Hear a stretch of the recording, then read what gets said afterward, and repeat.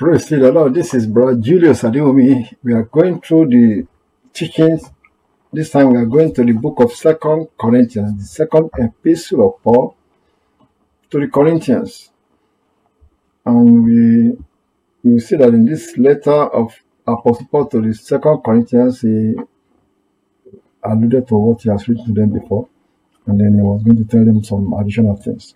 So as we read this, open with me to that book of 2Corinthians, and it's a teaching. So we read it along, and I will pause at some Bible verses and explain or refer to other passages in the scriptures to amplify or to explain further the theme of the letter of Apostle Paul. Every letter of Apostle Paul is to the body of Christ, to the believers, not just to the Corinthians. He might have been addressing what was going on in the days of the Corinthians, but if the same thing is happening in your generation, you can apply it. And even if not, you can see some application of the letters of Apostle Paul to we believers. Let's start. Second epistle of Paul, the apostle to the Corinthians, chapter 1. Paul, an apostle of Jesus Christ by the will of God, and Timothy, our brother. Now we know it's Timothy that wrote this letter for Apostle Paul. Unto the church of God which is at Corinth, with all the saints which are in all Achaia. So he was not just writing to the church in Corinth. Corinth is just a town. There may be other towns in that same community called Achaia, that environment, that area called Achaia. So he expected them to also read this letter because it's an identification for every believer. Grace be to you and peace from God our Father and from the Lord Jesus Christ. Blessed be God, even the Father of our Lord Jesus Christ, the Father of mercies and the God of all comfort. That's how he addresses this, open this letter this time. He's saying our God is the Father of mercies, not just one mercy, all forms of mercies. Mercy in your finance, mercy in your health, mercy in your ventures, mercy even in any offenses you have made. God is a God of mercies and a God of all comfort. Verse 4, who comforted us in all our tribulation, that we may be able to comfort them which are in any trouble, by the comfort wherewith we ourselves are comforted of God. So Apostle Paul was actually talking about his own experience of being persecuted, that the tribulation he was mentioning. And he said, God has comforted them. God will give you some joy in your heart. God will give you some hope, remind you of some promises so that you can bear whatever you are suffering. When you know where you are going, you will be excited. And that is the comfort. Verse 5. For as the sufferings of Christ are abounding, also our consolation also abounded by Christ. So as we suffer for Christ, Christ also is consoling us, showing us things to come that will keep us going forward. Verse 6. And whether we be afflicted, it is for your consolation and salvation, which is effectual in the enduring of the same sufferings which we also suffer, or whether we be comforted, it is for your consolation and salvation. Why is he saying they are suffering for the believers? Because they went about preaching the gospel to get somebody saved, to save some souls. It's for the people that we went about preaching the gospel for. Even somebody standing in our way and beat us up, we are suffering for the sake of those people because we love to share the word of God, tell them the truth, so that the Bible said, the Lord Jesus said, thou shalt know the truth, and the truth shall make you free. So when we bring the word of truth to people in any area, and when they receive that truth, they are elevated from one low level to a higher level before God. If we suffer for that, we are suffering for that truth and for the people that we have brought the word of God to.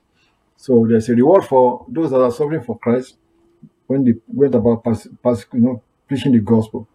Then when God comforted us, said, our comfort is also to be shared with you guys, because you guys will see the persecution, you feel threatened.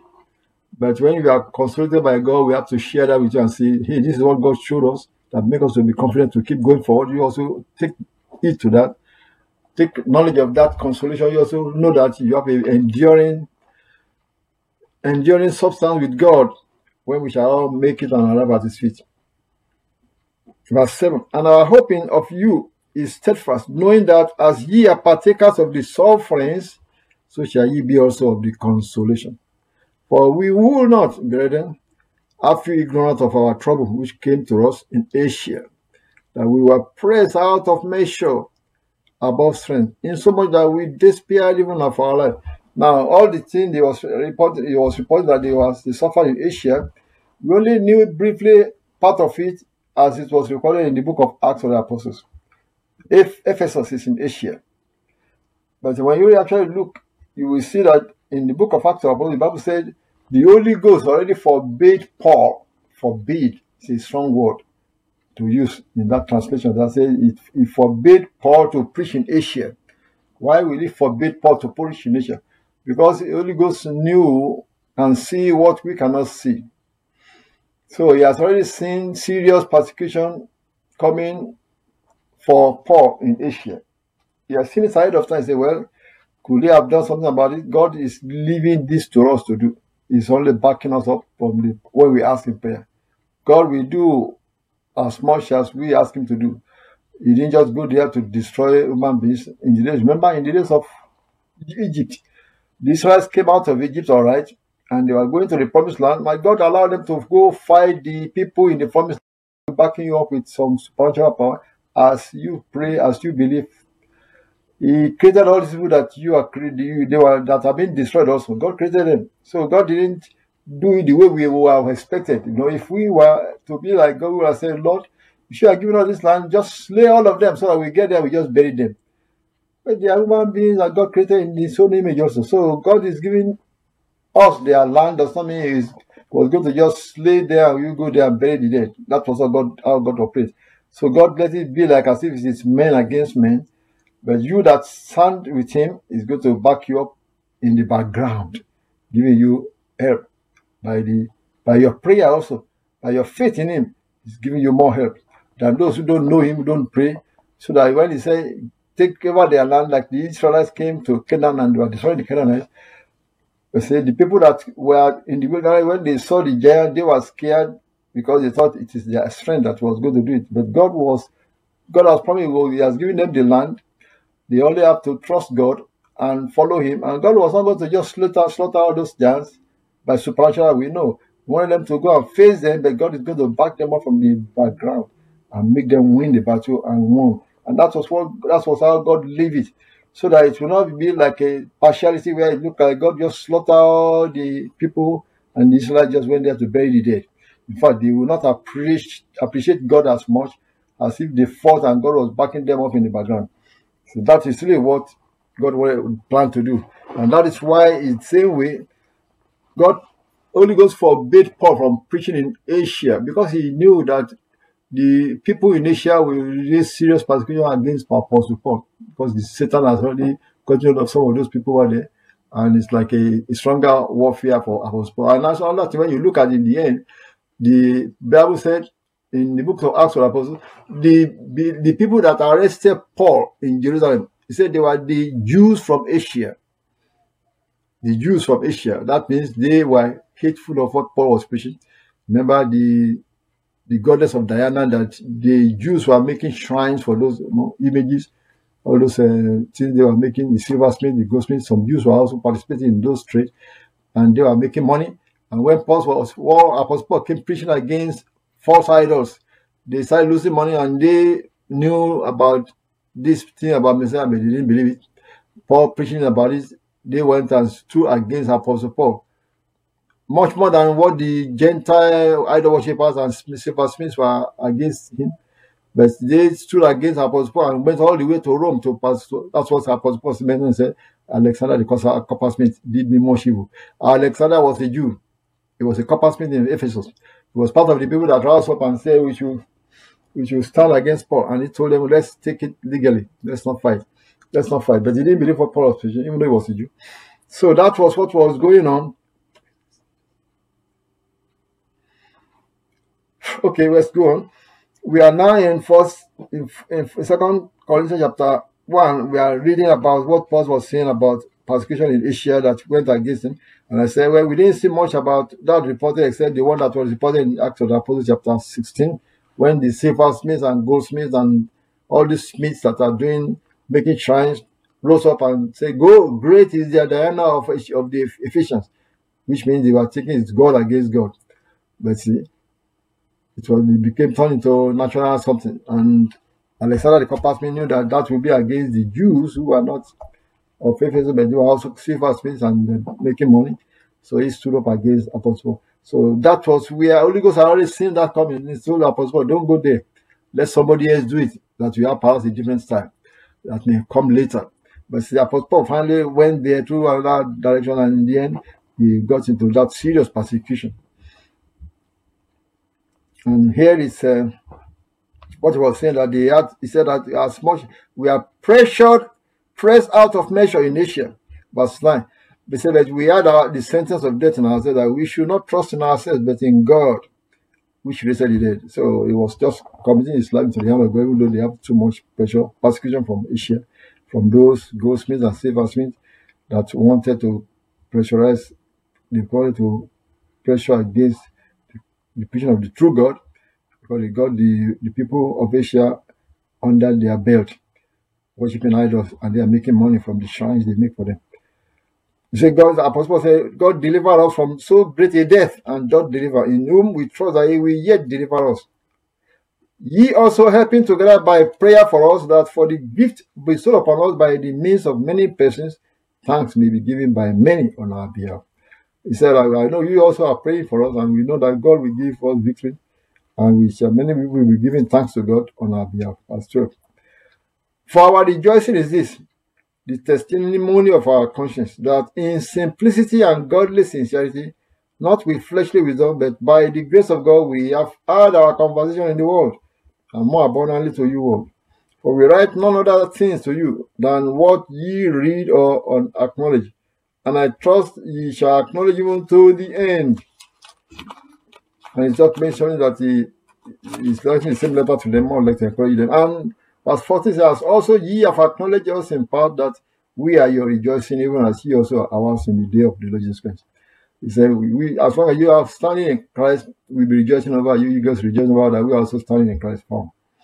Verse 15, and in this confidence I was minded to come unto you before, that ye might have a second benefit.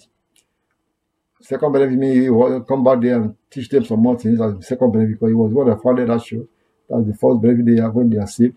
He went to come back and teach them some more things. That will be the second benefit. Verse 16. And that to pass by you into Macedonia, and to come again out of Macedonia unto you again, and of you so we brought on my way toward Judea. Like that was what his intention was. He wanted to come to them. Then from there he thought he would go to Macedonia, and then from Macedonia came back to them before he go toward Jerusalem. Verse 17 says, when I therefore was thus minded, did I use likeness, or the things that I purpose, do I purpose according to the flesh, that with me there should be yea, and nay. Did I change my mind? No, it's not that I changed my mind. He said, but as God is true, our word toward you was not yea and nay, for the Son of God, Jesus Christ, who was preached among you by us, even by me and Silvanus and Timothy, was not yea and nay, but in him was yea. That is, what he was saying was that he didn't know that he was doubt to double-mindedness. He was going to tell him the reason why he was not able to come. Because he said that when we preach Jesus, it's yea, so it's positive. For all the promises of God in him are yea, and in him amen, unto the glory of God by us. Now ye which established us with you in Christ, and has anointed us is God, who has also sealed us and given the harness of the Spirit in our hearts. See, God has given us the harness of the Spirit, the down payment of the Holy Ghost that we have in us. The God has done that for us. We are rejoicing in him. Now, verse 33 is going to tell them why he was not able to come. Moreover, I called God for a record upon my soul that to spare you I came not as yet unto Corinth. To spare you. What do you mean to spare you? In the letter he first sent to them, First Corinthians, you will notice he mentioned so many things he had was going wrong among them that made him to be furious. He said, deliver somebody that was committing fornication among you, deliver him unto Satan. And my spirit will be there when you do this. You guys are letting this continue. This is going to be like a leaven that is poisoned, that's going to leaven the whole lump. So he was really angry or really furious about what was going on in their midst. So many errors are going on. Look like there's division among them. He said if he went there, it would be like bringing some punishment that almost make him to almost be putting punishment upon people by in the spirit. We don't want to deliver people of Satan. So he said, that's why just back up. Don't go there yet. Let's just keep praying. It's a time to pray and just leave it alone. And prayer will handle it rather than to go there and begin to yell and scream and fight and curse. Because God said we should not curse, we should bless. But how can you bless something that somebody is doing that you know is sin and it's evil? You almost feel like cursing the person. I remember a minister that almost said, this man is making my ministry to be ridiculed. And the minister that was saying that was almost angry. And anybody that is angry will almost feel like cursing the man that he said was making his ministry to be ridiculed. What does that mean by making his ministry to be ridiculed? Because people associate this fellow to be part of his ministry, but they are now pointing that this fellow has been sleeping around with in adultery, fornication. So, and they are linking him to the ministry of this minister, and that makes the minister to be mad that this fellow is making my ministry to be ridiculed. So that is going to make a minister almost want to curse, and you are not to curse. You have to keep praying. So that was what Apostle Paul said, for to spare you, I didn't come to Corinth for now. Verse 24 says, not for that we have dominion over your faith, but we are helpers of your joy. For by faith ye stand. So not that I am authority over your faith, but you see, we are only helpers of your joy. Now that's the end of chapter 1. Let's go to chapter 2. Let's say the continuation of the same chapter. It's what you were talking about. The books were divided into chapters and verses for our reference. Say, but I determined this with myself that I will not come again to you in heaviness. So that's what I just explained. When we went there in heaviness, he was going to be hearing more stories of woes and doing that. You call these people holy people, and you say they are all righteous, and this according what that this one did, what that fellow did, what that, and Apostle Paul is going to begin to want to stamp down upon those that say, get out of our midst, kind of a thing, because we are called to be holy. But he said, I don't want to come without heaviness. Verse 2, for if I make you sorry, who is he then that maketh me glad? But the same which is made sorry by me, because the letter I wrote to them was, we're going to make them sorry. So that's what we want to talk about. The first Corinthians that he sent to them, he said, he would have made them sorry when they saw all he was saying, cast this man out of your midst, and you guys are divided in this direction, and so on and so forth. Verse 3, and I wrote this same unto you, lest when I came I should have sorrow from them of whom I ought to rejoice, having confidence in you all, that my joy is the joy of you all. So that's why I wrote this thing, so that you can, when I see you, it will be joy, not sadness and judgment. Verse 4, for out of much affliction and anguish of heart I wrote unto you, with many tears, not that ye should be grieved, but that ye might know the love which I have more abundantly unto you. So because you love them and you wanted them to arrive at Jesus' feet, why are we struggling and being a believer and being persecuted? And if we don't arrive at Christ, we are just no better than those who don't believe anything that are going to hell. We want to arrive at the Lord Jesus Christ's feet and receive, well done, thou good and faithful servant. So that's why it is that's why he said he loved them so much. He wanted to make sure that they are going in the right direction. Verse 5. But if any have caused grief, he has not grieved me, but in part, that I may not overshadow you all. Sufficient to such a man is this punishment, which was inflicted of many. What punishment was he talking about? He was referring to the man he said they should deliver unto Satan, the man that was reported to be fornicators, that was still coming among them, that said he was a believer, but he was sleeping with his father's other wife, not his mom, but his father's younger wife, because people when they are old, they try to marry a younger lady. And this man, as an adult son, reported that he was sleeping with his father's wife, that said that's fornication. And if unbelievers respect their father, they will do that. And this man is in your midst, claiming to be a Christian. He's born again, it's among us. Cast him out. He said, deliver him to Satan to be punished. And that was the type of thing he said. They should even gather together and mention a man's name, deliver him unto Satan. And that will be terrible when they mention somebody's name in the midst of the conversation. And he was also there and asked Satan to get hold of the man. That's like a grief for a man that is openly presented to the devil like that. You didn't know where the devil is going to come from his back, from his side, from his business. I mean, so that's fear alone. It's good. That's why he said, sufficient to such a man is this punishment, which was inflicted of many. Verse 7. So that contrariwise, ye ought rather to forgive him. Now he's asking them to bring the man back into forgive the man if he has repented, and comfort him, lest perhaps such a one should be swallowed up with overmuch sorrow.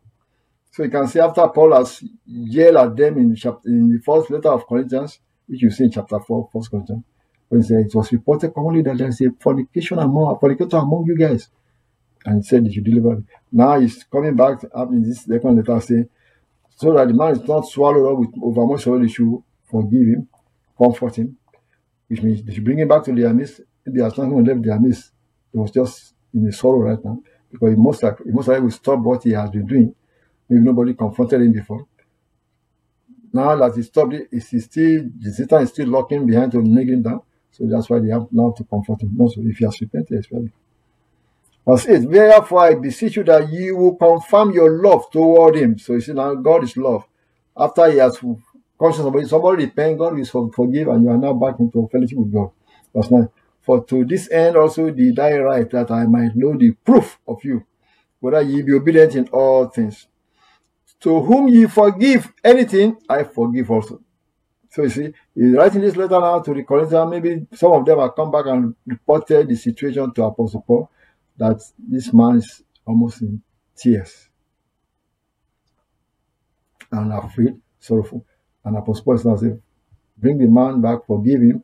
If he has turned away from that lifestyle, not going to sleep with his father's wife anymore, and let him be comforted. So to whom you forgive anything, I forgive also. For if I forgive anything, to whom I forgive it, for your sakes forgive I it in the person of Christ. Verse 11. Lest Satan should get an advantage of us, for we are not ignorant of his devices. Satan can take advantage of when believers are having evil things among them and they didn't forgive somebody. Satan can take advantage of that, begin to use it against the believers, because God expects us to walk in forgiveness and in love. Verse 12. Furthermore, when I came to Troas, now that thing is going to talk of something else. When I came to Troas to preach Christ's gospel, and the door was opened unto me of the Lord, I had no rest in my spirit, because I found not Titus my brother. But taking my leave of them, I went from thence into Macedonia. He was reporting something else at that point. He said, he went to Troas to preach, and he saw that there's an open door, and he expected Titus to be there. Maybe he told Titus to meet me over there, and he didn't show up. And he said I had no rest, because he couldn't see why Titus couldn't make it. In those days, people have been arrested, persecuted. So you know what happened to Titus. So that also says he had no rest because Titus shouldn't show up. So he said he went from there into Macedonia. Now thanks be unto God, which always causes us to triumph in Christ, and maketh manifest the savour of his knowledge by us in every place. Verse 15. For we are unto God a sweet savour of Christ in them that are saved, and in them that perish. To the one we are the savour of death unto death, and to the other the savour of life unto life. And it is sufficient for these things. For we are not as many which corrupt the word of God, but as of sincerity, but as of God, in the sight of God speak we in Christ. So he said, to some people, when we preach the gospel, they look down and say, these people are evil, or these people are deceiving others. I remember when we were preaching around in some towns in Nigeria, some people were talking behind, I could hear what they are saying. He said, wherever anybody accepts these people's religion, it is sorrow in that family. Anyone that joined their religion, they sorrow. What they meant is that when the man became a believer, he started opposing the ritualistic worship that was going on before in that family. And then that will be like confrontation also. That was what the fellow was saying, that it was sorrow wherever these people find somebody that joined their religion. Like I saw, is that what Christ says? That they have come to bring a sword. In the household, there will be two divided against three. The father against his son, the mother against the daughter, daughter-in-law against mother-in-law, because one received Christ, he brought light. And the one that refused to receive is still trying to hold on to darkness that the Satan has been doing all along. Darkness and light have to fight it out. And darkness has to run out. If they don't want to run out, they will be fighting for it, fighting for their life. And that is what is going on. Why you see people persecuting the true believers, especially in the Muslim world that we see, when none of them believe in Christ and come to Christ, it will be the parents that refuse. They wanted to kill the boy or the girl for receiving Jesus Christ. It happened in many parts of the Middle East now. And we know that it is because light appears, darkness have to either tremble and run off. If they don't want darkness to get out of their life, they will be resisting it. And that is the persecution that is going on. And Apostle said, that is really what was going on. He said, some to us, to some, we are like savor of death unto death. But to the believers, to Christ, we are savor of life unto life. And so we say, who is, for we are not, instead, who is sufficient for these things is God that makes things to be so. So we are not corrupting the word of God. We speak with sincerity. We speak in Christ. But chapter 3, we are going to chapter 3 in a few minutes, because chapter 2 is just telling us about what Apostle Paul is in. Now chapter 3. So do we begin again to commend ourselves, or need we, as some others, epistles of commendation to you? Now this section that Apostle Paul is going to be going to, he was going to be chiding the Corinthians about his ministry to them. Or do we need letters of commendation from you? Ye are our epistle written in our hearts, known and read of all men. For as much as ye are manifestly declared to be the epistle of Christ, ministered by us, written not with ink, but with the Spirit of the living God, not in tables of stone, but in fleshly tables of the earth. And such trust have we through Christ to Godward. Not that we are sufficient of ourselves to think anything as of ourselves, but our sufficiency is of God. So Apostle Paul is more or less talking about the fact that he was the one that ministered the gospel to these Corinthians, and that's the purpose for saying that. Let's read on. Our sufficiency is of God, who also has made us able ministers of the New Testament, not of the letter, but of the Spirit. For the letter killed, but the Spirit giveth life. So God is the one that has made us to be able ministers of the gospel. We're not just reading the words of English words, remember. We're trying to reveal the mystery that is behind the things that are written down. But here he said the letter killed. What letter killed? Just reading here he said the letter killed, but the Spirit giveth life. Just reading the word alone is not what's going to save us, but the Spirit behind the word is what giveth life. So that's what he meant in verse 6. Said that, but who also has made us able ministers of the New Testament, not of the letter, not of this in English that we are reading to you, but of the Spirit behind the word that is written. For the letter killeth, but the Spirit giveth life. The Spirit of the word we are telling you is what giveth life, eternal life, make you a new creature. Verse 7.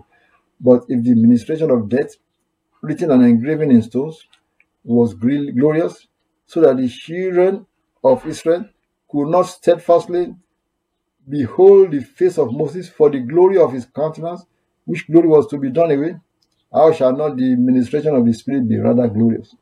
Now he was referring back to the days of Moses, when Moses went to the Mount Sinai and before God. When he was coming down, his face was glowing light, that the Israelites couldn't stand before him, because it was like radiation coming from his face.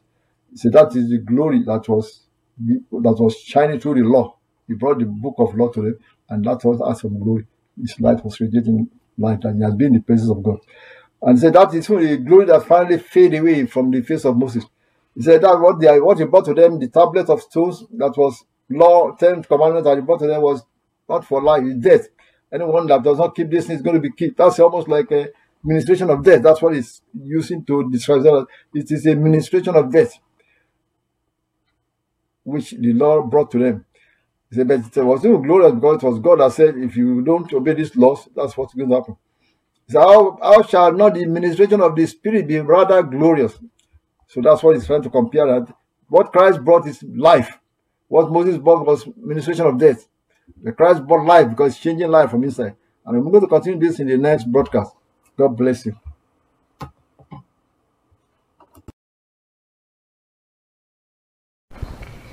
Praise the Lord. Well, we will continue this message in the next broadcast. The Bible said, precept shall be upon precept, line upon line, a little there, a little there. And I pray that you will not miss the next broadcast so that you can build upon that which you have just learned today.